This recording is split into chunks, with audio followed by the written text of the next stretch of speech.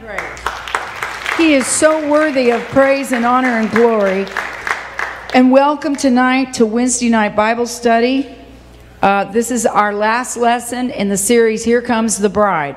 So you should be getting a sheet. If you haven't already gotten one, lift your hand up. It should say, the bride hath made herself ready. That's the last lesson in the series. There are some people with their hands up. Ushers, okay. Basically everybody's got their hand up. Well, okay then. We may need some ushers to go down the middle and the far side that don't have sheets. They just got here and we're handing them out. So while you're waiting for your sheet, let's do a little review. We know that everywhere God made a covenant, He gave a sign. What was the sign? He made promises. Then He gave a sign of His promise. What was the promise to Noah? He made a promise first. He said, I will never destroy the earth by water. And what was the sign? The rainbow. He made a promise to Abraham. I'm going to give you all this land. I'm going to make your seed as numerous as the stars in the heavens. Every nation in you will be blessed. And what was the sign? The proof. Circumcision. That's exactly right. So we know there were probably some other covenants. There were covenants made to David. The Lord made promises to individuals, but to the nation of Israel, He made promises. Now, why did He make a special promise to David? Because David loved him. And there was a special promise to David because he loved him. Because David loved God. In fact, God said, you're after my own heart. We know David was not perfect. He made many mistakes. There was a Davidic promise and a covenant. He said, there is going to be a leader come from your line. So then we had all the Old Testament failures, wars, perversity, murder. This is what they did to each other. And the Lord said, I can't take anymore. I'm sending all of you into captivity. And out of that captivity, there were descendants from the house of David, and one little girl made the cut. After 400 years of silence, there was one little 17-year-old girl who was counted worthy. God used Abraham's DNA through Mary. He knew what was going to happen, and all those promises that He made to Abraham were fulfilled in Jesus. Jesus was who those promises were made to. Well, Jesus was only one, yes, but He was God manifest in flesh. What kind of flesh? Abraham's DNA. So that was necessary. He had to have a human body. Then we open the New Testament. God robes Himself in the flesh of Abraham's seed. He said, I am the child of promise. I'm the promise. And then He lived as a son in order to become a bridegroom. Remember we talked last week? And just as God gave gifts to Abraham, He gave Isaac as a gift. And just as any groom gives a token that you are mine and betrothed, Jesus said, wait for the promise of my Father. My dad has made a promise. It's your engagement ring. And what was the ring? What was the seal that tells us we are actually engaged and getting ready for a marriage? Say it again. It is the Holy Ghost. It is the engagement ring. And then He gave all these other gifts: apostles, prophets, evangelists, pastors, and teachers, to get this bride ready. Now we're ready for this new lesson. And in order to cover this material, we have to have a vocabulary lesson. I want you to look on your paper where it says introduction, and you will see some words in bold. They come from Ephesians, the 5th chapter and the 30th verse, that says, we are members of His body, of His flesh, and of His bones. For this cause shall a man leave his father and mother and be joined unto his wife, and they two shall be one flesh. So joined in the original Greek means to stick to glue, to cleave to. The Lord is going to cleave to us. Remember one of the promises he said, I will never. Now Jesus said this in his flesh. You know good and well, he did leave us. There's no fleshly body walking around going, I am Jesus. Jesus ascended, but he sent the Holy Ghost back. He said, I will not leave you comfortless. I will come to you. I'll pray the Father, he'll send you another comforter, the Spirit of truth, whom the world cannot receive because it doesn't know the truth. He said, I'm going to send you, I'm going to cleave to you. Everybody say, the Lord wants to stick to me like glue. The Lord wants to stick to me like glue. He does. And Paul said in Ephesians, I'm not talking about a man and a woman. He said, I'm talking about Christ and the church. And that's the first image we have of Jesus, bridegroom, church, bride. We've got a lot of weddings going on over here. And so we should have a real clear picture into what this means. Then he said, they're going to be joined and they're going to be one. And in John 17:11, Jesus said, I pray that these disciples of mine will be one, just as my dad and I are one. Well, that sounds janky. I mean, how's that possible to compare a father-son relationship to a disciple relationship to a husband-wife relationship? Well, you have to know what one means. So look on your paper. Look, what does it say that one is? To agree. What else does it say? Union.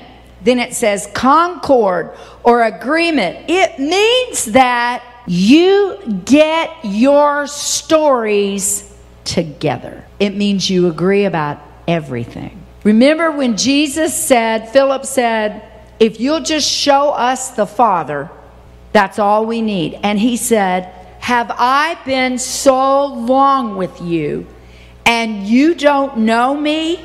If you have seen me, you've seen my dad. My Father and I are one. What's that mean? I don't have any opinions of my own. I don't have a will of my own. I don't have an agenda. Whatever he says goes. I am completely married to my dad's thoughts, my dad's opinions, my dad's feelings. And Jesus said, I want my disciples to get along with each other just like I do with my dad. He said, I want them to agree on everything. I don't want there to be any dissension, no arguing, no carrying on. Now, this is amazing. Matthew 7:23, well, we have to know these words. Matthew 7:23, this is amazing. You say, well, why'd you, of all the scriptures you could have pulled out of thin air, why'd you pull this one? Because this is the moment when the Lord goes, nope, you did not pass the test. But we cast out devils, not interested. But we did miracles, not interested. But we did signs and wonders, not interested.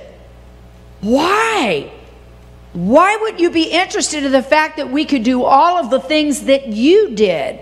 He said, I never knew you. Now, I'm going to be very frank with you. That word is a Jewish idiom that means complete and total physical intimacy. It's obvious that we can only take this metaphor so far, but spiritually, the Bible says if you're joined to Christ, you are joined to the Spirit of God, and that joining means oneness. Hear, O Israel, the Lord our God is one. What does that mean? He said, I never knew you. What that means is, and I double checked, it means I know you, which means you reveal yourself to me. That's what intimacy is. It's revelation. He said, you reveal yourself to me, and I reveal myself to you. And he said to all these people who did these miracles, you never did that. You never showed me what you were and who you never let me see the real you. You hid yourself from me. And he said, you're a worker of iniquity because you never revealed your true self. You did all these things over here, but you weren't transparent. I couldn't know you because you blocked me. So he said, I never knew you. You did not let me know you. You didn't know me, and you didn't allow me to know you. So now let's jump, because I'm going to show you where this "the bride hath made herself ready" comes from. This is our last lesson. So we're in the book of Revelation, chapter 18. I went before so that I could set up these scriptures, okay? So they don't make any sense unless you see what comes before. So, all right, on your paper you see judgment / rejoicing. All right, Revelation 18:20 is the last verse of the 18th chapter, and it's talking all about the great harlot. And you know that a harlot is a woman that sold herself for money. So we already know that Babylon is a commercial system where you can buy literally everything. Everything is for sale. No ethics, no morals, doesn't matter. If you want it, you can buy it. Black market, there are not enough laws to keep people from doing what Babylon offers, which is, give me enough money, I'll let you have anything you want. That spirit is here. Then he said, that spirit of everything is for sale has corrupted the entire earth. This is the end of that. Look at verse 20. Rejoice over her. Now visualize complete desolation, destruction, cast down to the ground, and there comes a voice that says, rejoice. Remember we talked about being one, joining, and being in agreement? Rejoice over her. Who does he say to rejoice first? Heaven. He said, when Babylon hits the ground, when the judgment of God is pronounced, all of heaven, a voice came and said, rejoice. Woo! Then it said, after heaven rejoices, he said, and I want someone else to rejoice. Who else is supposed to rejoice? Holy apostles. So there goes a portion of why would he tell the holy apostles? And then he says next. What's next? Prophets. These are the messengers of God to the earth that came admonishing, exhorting, and warning. We know the Old Testament and New Testament are full of murder and mayhem of the people that God sent to tell folks. Now look, he came to his own people with apostles and prophets. They were apostles and prophets to his people, and his people said, no, we don't want it. So he said, I want the heaven to rejoice, and I want my messengers, apostles, and prophets to rejoice, for God has avenged you for all the murder, for all the bloodshed, for all the people in the Old and the New Testament, apostles in the New, prophets in the Old who were murdered because they wouldn't shut up telling people, you better repent. I just want to hear something positive. And you get up and he says, stop it. Turn around and you're like, I want to go someplace where I hear you are awesome. God loves you and everything's going to be fine. And these old gnarly guys keep getting up saying the same thing. Quit the sinning, straighten up, get real, turn around. And they got murdered. And God said, enough. Because the blood of all the saints and everybody that's ever died is laid at the feet of Babylon. Because all that murder happened because that system was from the beginning anti-God. I'm not listening to him. Psalms, the 2nd chapter, the heathen rage, the people imagine a vain thing, and the kings rise up against the Lord and his Christ. and they say, we're not listening to you. Get rid of the 10 Commandments. We don't believe in God, so we don't need your laws. And it started back in the beginning, the book of Genesis with Cain. It's happened all the way. But he said, rejoice. So I want you to notice something. Look what happened first. Judgment. God speaks. There's a scripture that said, God is not mocked. Whatever a man sows, that's what he's going to reap. And I'm going to tell you something. I don't care if you don't see it today. What's sad about sowing is you've got a lifetime to sow your field. Your field is the years of your life. You can say, my mother and dad sowed in me hatred, cruelty, indifference, whatever. I got to tell you something. You came packaged with your own little nasty when you were born. We were all packaged with weeds, thorn, and thistle. And the only way out of it is to let God plow into us and confront us with what we are. Nobody comes in with the gifts of the Spirit. Nobody comes in with the fruits of the Spirit. We are all born in sin and shapen in iniquity. So, where does the Bible say judgment starts first? It starts at the house of God, which is why we come to church and you go, I'm going to get blistered today. Well, you can look at it either I'm going to get blistered or he's going to pull up some thorny thistles. I'm going to deal with some weeds. I'm going to get rid of this so something else can grow instead of what I was born with. All the works of the flesh.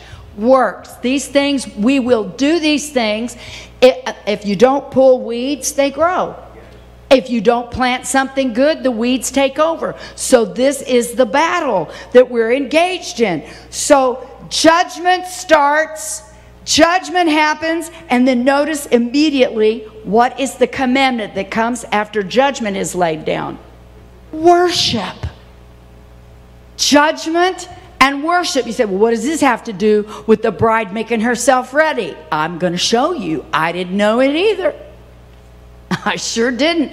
But Brother Ryan Foster came Sunday morning and said, worship is not convenient. And Sunday night he said, the joy of the Lord is your strength. And there is a scripture. You should probably write it down. The Lord said, call my saints that have made a covenant with me by sacrifice. If it has not cost us anything to serve God, then we are not fulfilling. If any man comes after me, let him deny himself, take up his cross daily and follow me.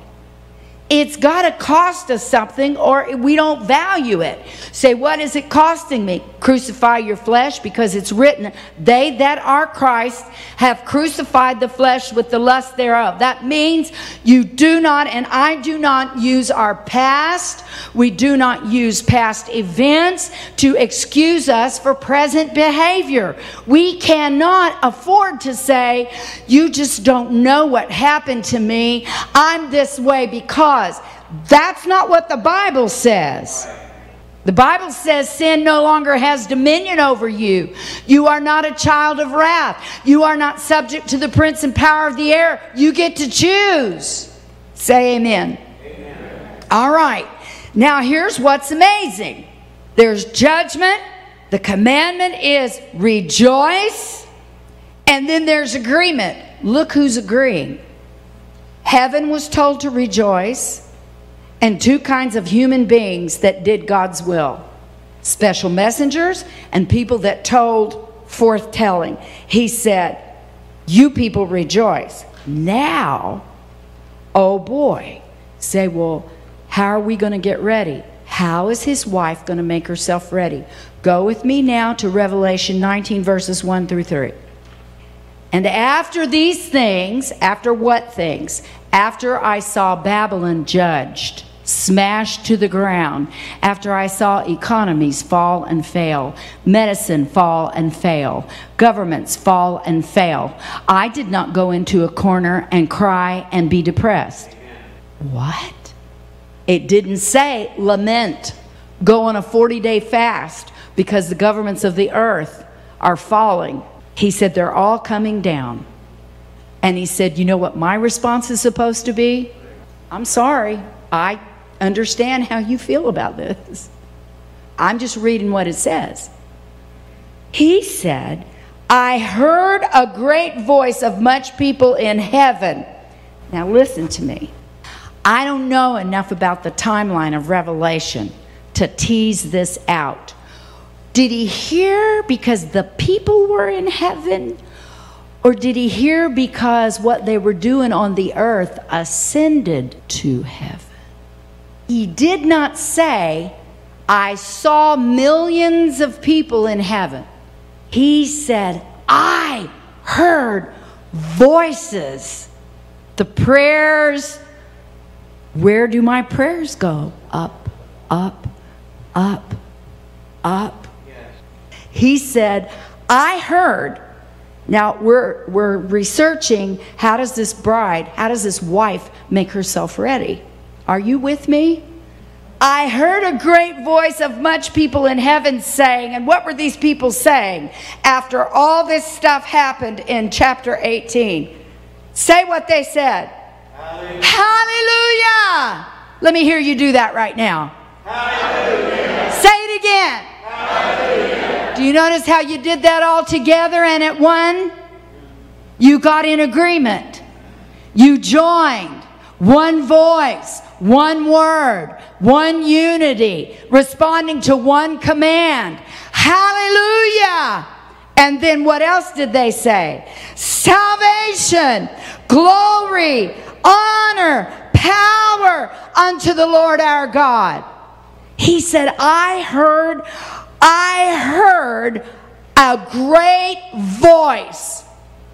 So it was one sound, but it was made up of thousands of people saying the same thing. Hallelujah. Salvation, glory, honor, and power to the Lord. Who's God? Our God.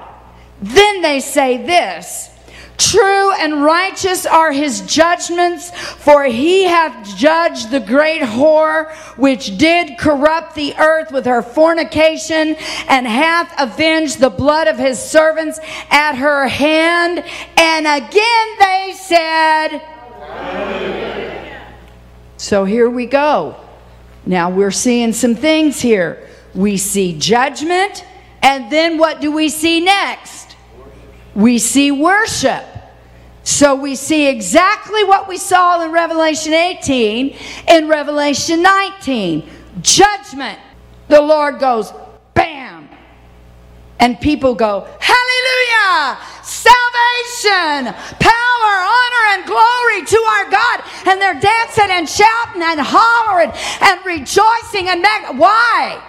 Because they're saying all this, and then they tell what he did. And they agree with it. Look at verse 2. Say these words in your mouth. I want you to say them out loud. The Bible doesn't do you a bit of good if you don't read it out loud in your mouth. Say these words. For true and righteous are his judgments. Now I want to tell you something. Unless you have seen somebody judged, now that can either mean judged for good or judged for bad. You might think twice before you agree with that. We're not talking about what the judge down at the courthouse says about a situation. We're talking about what God decrees. And these group of people got an agreement. I think we better think about that for a second. It's wonderful when the Lord judges mercy and grace, but there's also a scripture that says, whatever a man sows, he will. Now, God didn't do that, but he set the law in motion. He said, if you sow briars and thorns and thistles, what are you going to get? Briars and thorns and thistles. These people did not argue with what God decided about a situation. They agreed with him. They agreed. They were so aligned. Now, do you know how most couples start fighting? They do not agree on a subject. And if they're going to be successfully married, they're going to have to come to some kind of They've got to get in agreement. I'm going to tell you something. Our culture does not accept the ultimate authority of God. Right. And if we're not careful, we too will adopt the posture of, why did you do that? What did they do that merited that? Why would you decree this? Why do they get that and I don't get it? In other words, I don't trust your judgment. I don't trust your judgment. The only thing I can think of was Achor, where Achan took that garment and in front of all the children of Israel was called out, and the day he got caught, they took him down to the valley. And there is some discussion, Pastor. I don't know if they killed him and all his family. Some people say that some of the children were not killed because you don't punish the parents for the sins of the children, nor the children for the sins of the parents. But I read an account that says they took everything he had and killed it all and then burned their bodies to ash. Now, do you agree with that? See, we have been taught to use our own rationale, my thinking cognitive mind. If you can show me logically why I should accept that, you'll have to convince me, because that goes against my idea of justice. These people in the 19th chapter said, true and righteous are his judgments. If he judges it, it is right. And I'm telling you that the end time bride of Jesus Christ, who has been betrothed, is not going to argue with his decrees. She is not going to wrestle with him and try to change his mind. He is not a man that he should repent. He's going to cleave to her. He's going to love her. He's going to supply her needs according to his riches and glory. She's going to be convinced of his righteousness, his judgment, and his justice, and there will be no argument. You tell me how many times your kids agree with what you said when they were little, and how long you had to work to bring them into agreement, and how many times people sit down to make a decision and have to argue the point. There's no room for that here. There's just true and righteous, because you judged, and then they explain, you judged the great whore, corrupted the earth, not just a city, not just a town, but the whole earth, and full of blood. God, you did the right thing. Hallelujah. Then they end with hallelujah again. Now let's keep going. Verse 4. And guess what happened? Nobody commanded it. It just happened. The 24 elders and the 4 beasts did what? When they heard hallelujah, what'd they do? They fell down and worshiped God that sat on the throne. And you know what amen means? It is so. So be it.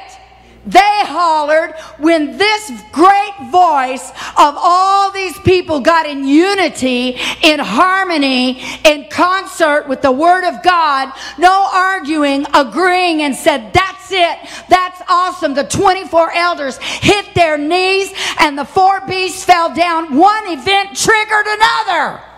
And they said, amen, we're with you, and hallelujah. Now, verse 5. Oh boy. And I heard, all right, so now Babylon's been destroyed, the great harlot. And then there comes a voice saying, you did right. And then the elders hit their knees and the 4 beasts. And now here comes a voice from the throne. And a voice came out of the throne saying, praise our God, all ye his servants, and ye that fear him, small and great. So there came out of the throne, not the pulpit, not the keyboard, there came from the throne a word that said, praise the Lord. Wow. There was a command said, praise him. And then, verse 6, what happened when the throne said praise? I heard, as it were, the voice of a great multitude, as the voice of many waters, and as the voice of mighty thunderings, saying what? Hallelujah! I didn't see that the Lord put his foot on Satan. I didn't see that he was cast to the ground. Not in this chapter. He said a voice came out, said, praise the Lord. And suddenly, from all over, there was the sound of thousands and millions of voices saying, hallelujah! Hallelujah! Hallelujah! Hallelujah!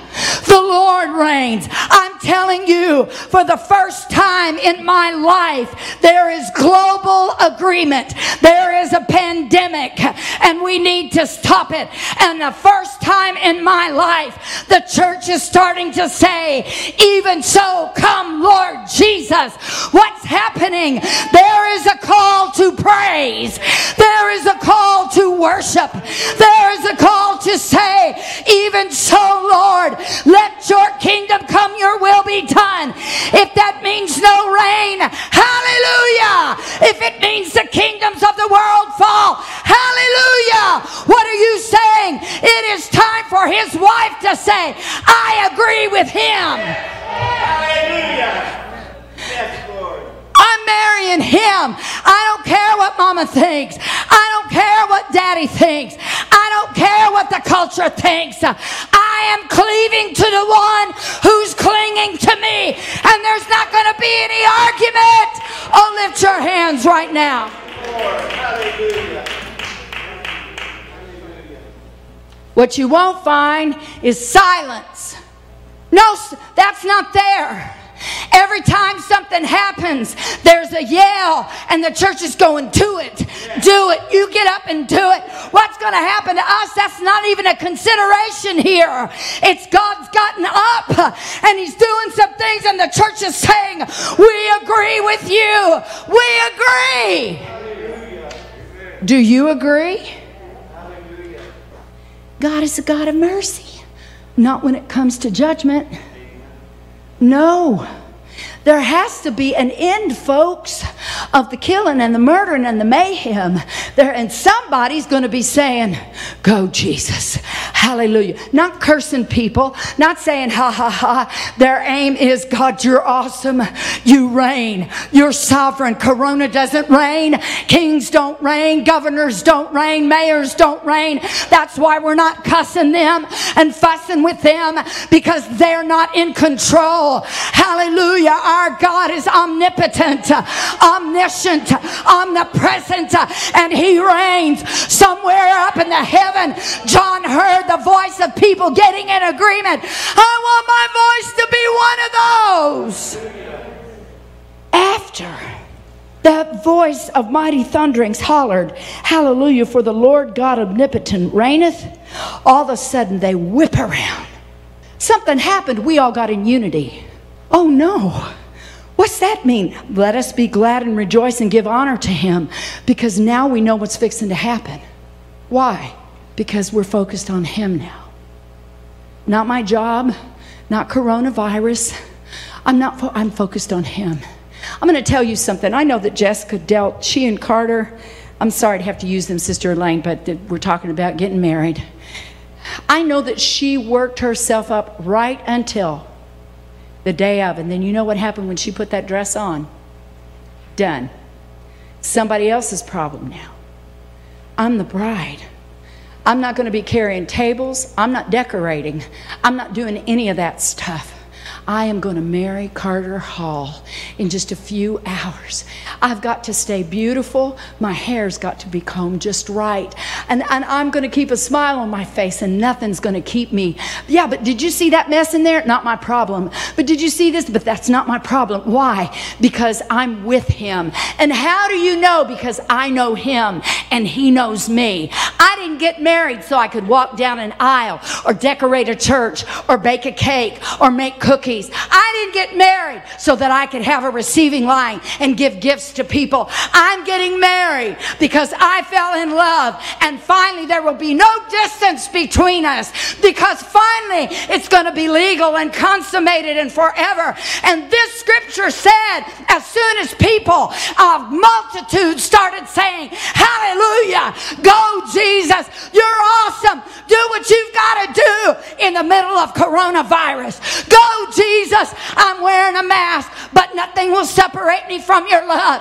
I'll stop your praise. I'll put a mask on your mouth. I'll shut your mouth. I'll make you sick. Hallelujah. But there's a vow that says, for better, for worse, for richer, for poor, in sickness and in health. How can you say that? He made me some promises, and I have the Holy Ghost, and it is the hope of glory. Lift your hands right now. And then it said, give honor. What happened between 6 and 7 that suddenly these people pronounced, it's happened? I'm going to tell you, they got an agreement.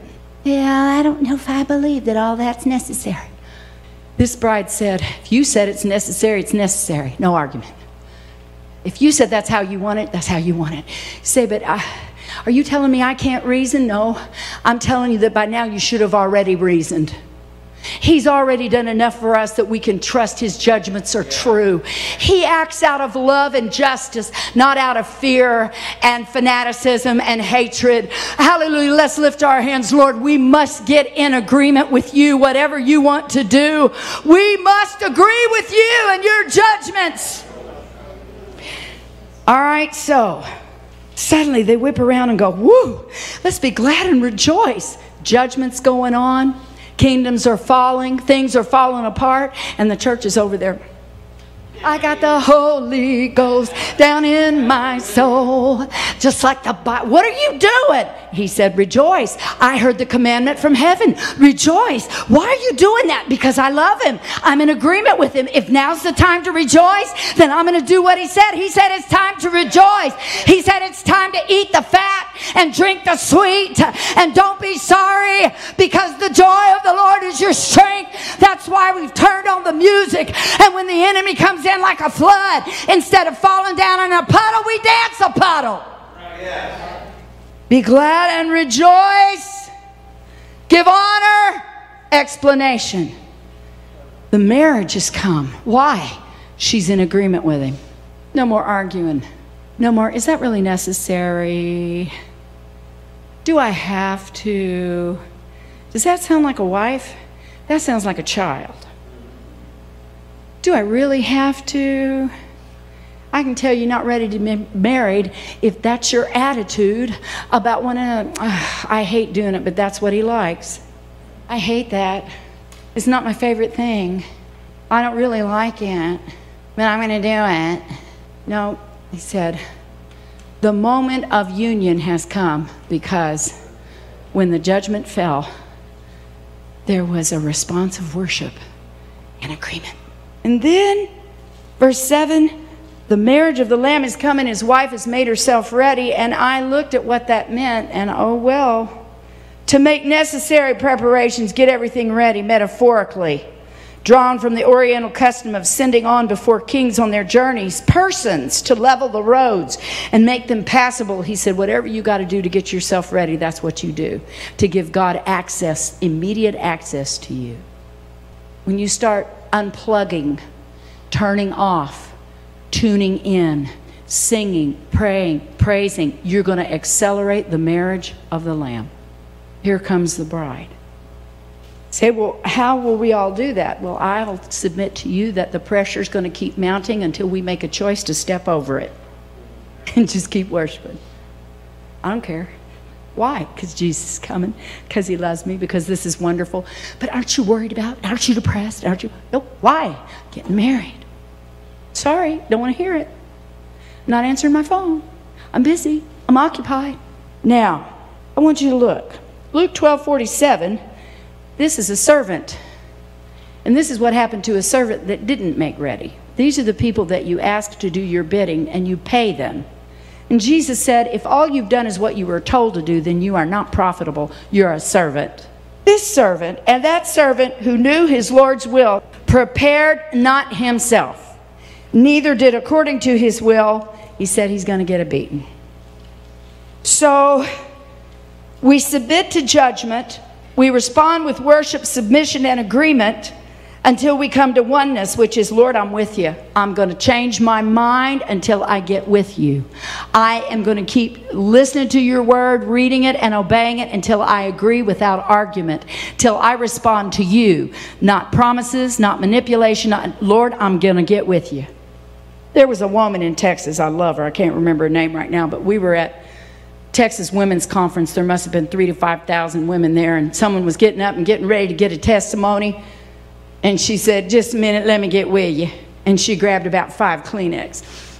She was just getting ready to cry. She knew that woman was going to start crying. She said, I'm going to get with you. I'm going to cry with you. He said, get with it. Get with them. Get with them. What are you doing? Get in unity. Get in agreement. Now, Matthew 26:17 and 19, the disciples had to make Passover ready. And what did they do? Let's see if the pattern holds. Now the first day of the Feast of Unleavened Bread, the disciples came to Jesus, saying unto him, where do you want us? You call the shot, Jesus. Tell us what you want. Where do you want us to prepare to eat the Passover? Verse 19, he told them, and look what 19 says, and the disciples did as Jesus appointed them, and they made ready the Passover. He gave the commandment, they carried it out. The last scripture right here, Paul talked to Timothy and said, if a man purge himself from these, he's talking about vessels of dishonor, he shall be a vessel unto honor, sanctified and meet for the master's use. And what is that word? Prepared unto every good work.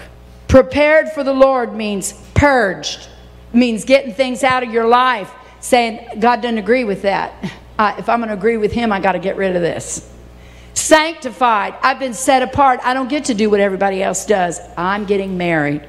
Worthy, I have cleansed myself. I've done everything I know to do in preparation. And I just put some scriptures down there for your edification. So how does she prepare herself? Paul gave us all kinds of scriptures. Keep your eyes on Jesus. He said, run. And then, not only that, but Jesus himself in Luke, Matthew, Mark, and I put them in order of importance. And then finally, Peter did the same thing. He said, watch and pray. Now, I want to tell you something. Under made herself ready, I put applying what you know. At some point, the voice of apostles, prophets, pastors, evangelists, and teachers will cease, and we're going to have to do what we know to do.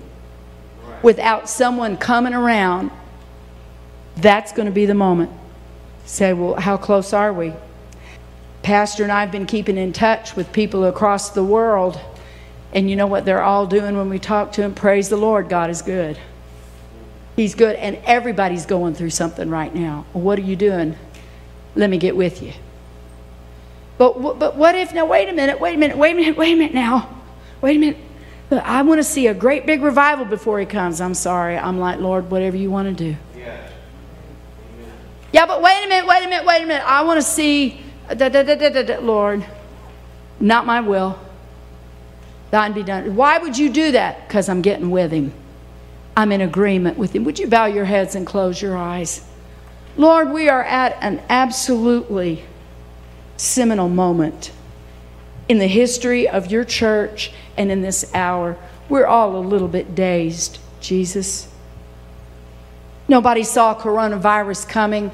We knew there would be plagues and epidemics and pandemics. The Bible records all these things were going to take place, but the end is not yet. I don't know which end that scripture referred to. But I know that though we cannot pinpoint your return, we are looking for it. We have seen horrible things that show us that the world is without a moral compass, and it has never had one. And God, whatever your judgments are, they're right. I want to echo what John saw and heard in heaven. Hallelujah! Salvation and glory and honor and power to our God. I want my mind, my opinions, my thoughts, my feelings to be rooted in your opinion, your thought, your feelings. I want to adapt to you while you cling to me. I don't want to be hard-headed, stubborn, which means having a dogged determination to refuse to change your thought or idea or opinion about something, no matter how reasonable the argument is against it. I do not want to be unyielding when I hear what you say about this and that. I want to say, amen, so be it. Put your hand on your heart right now. Search me, Lord. We want to hasten the day. We don't want to drag it out. We want to hasten your return. We don't want to retard it. We don't want to slow it. We want to hasten the coming of the Lord Jesus because we love you and we are looking for your return. We are more interested in seeing you. We feel your fiery passion and love. And when you say, praise, may we rise as one people all over in agreement. If the Lord said praise, now is the time to praise. It doesn't matter what we feel. The commandment has come forward.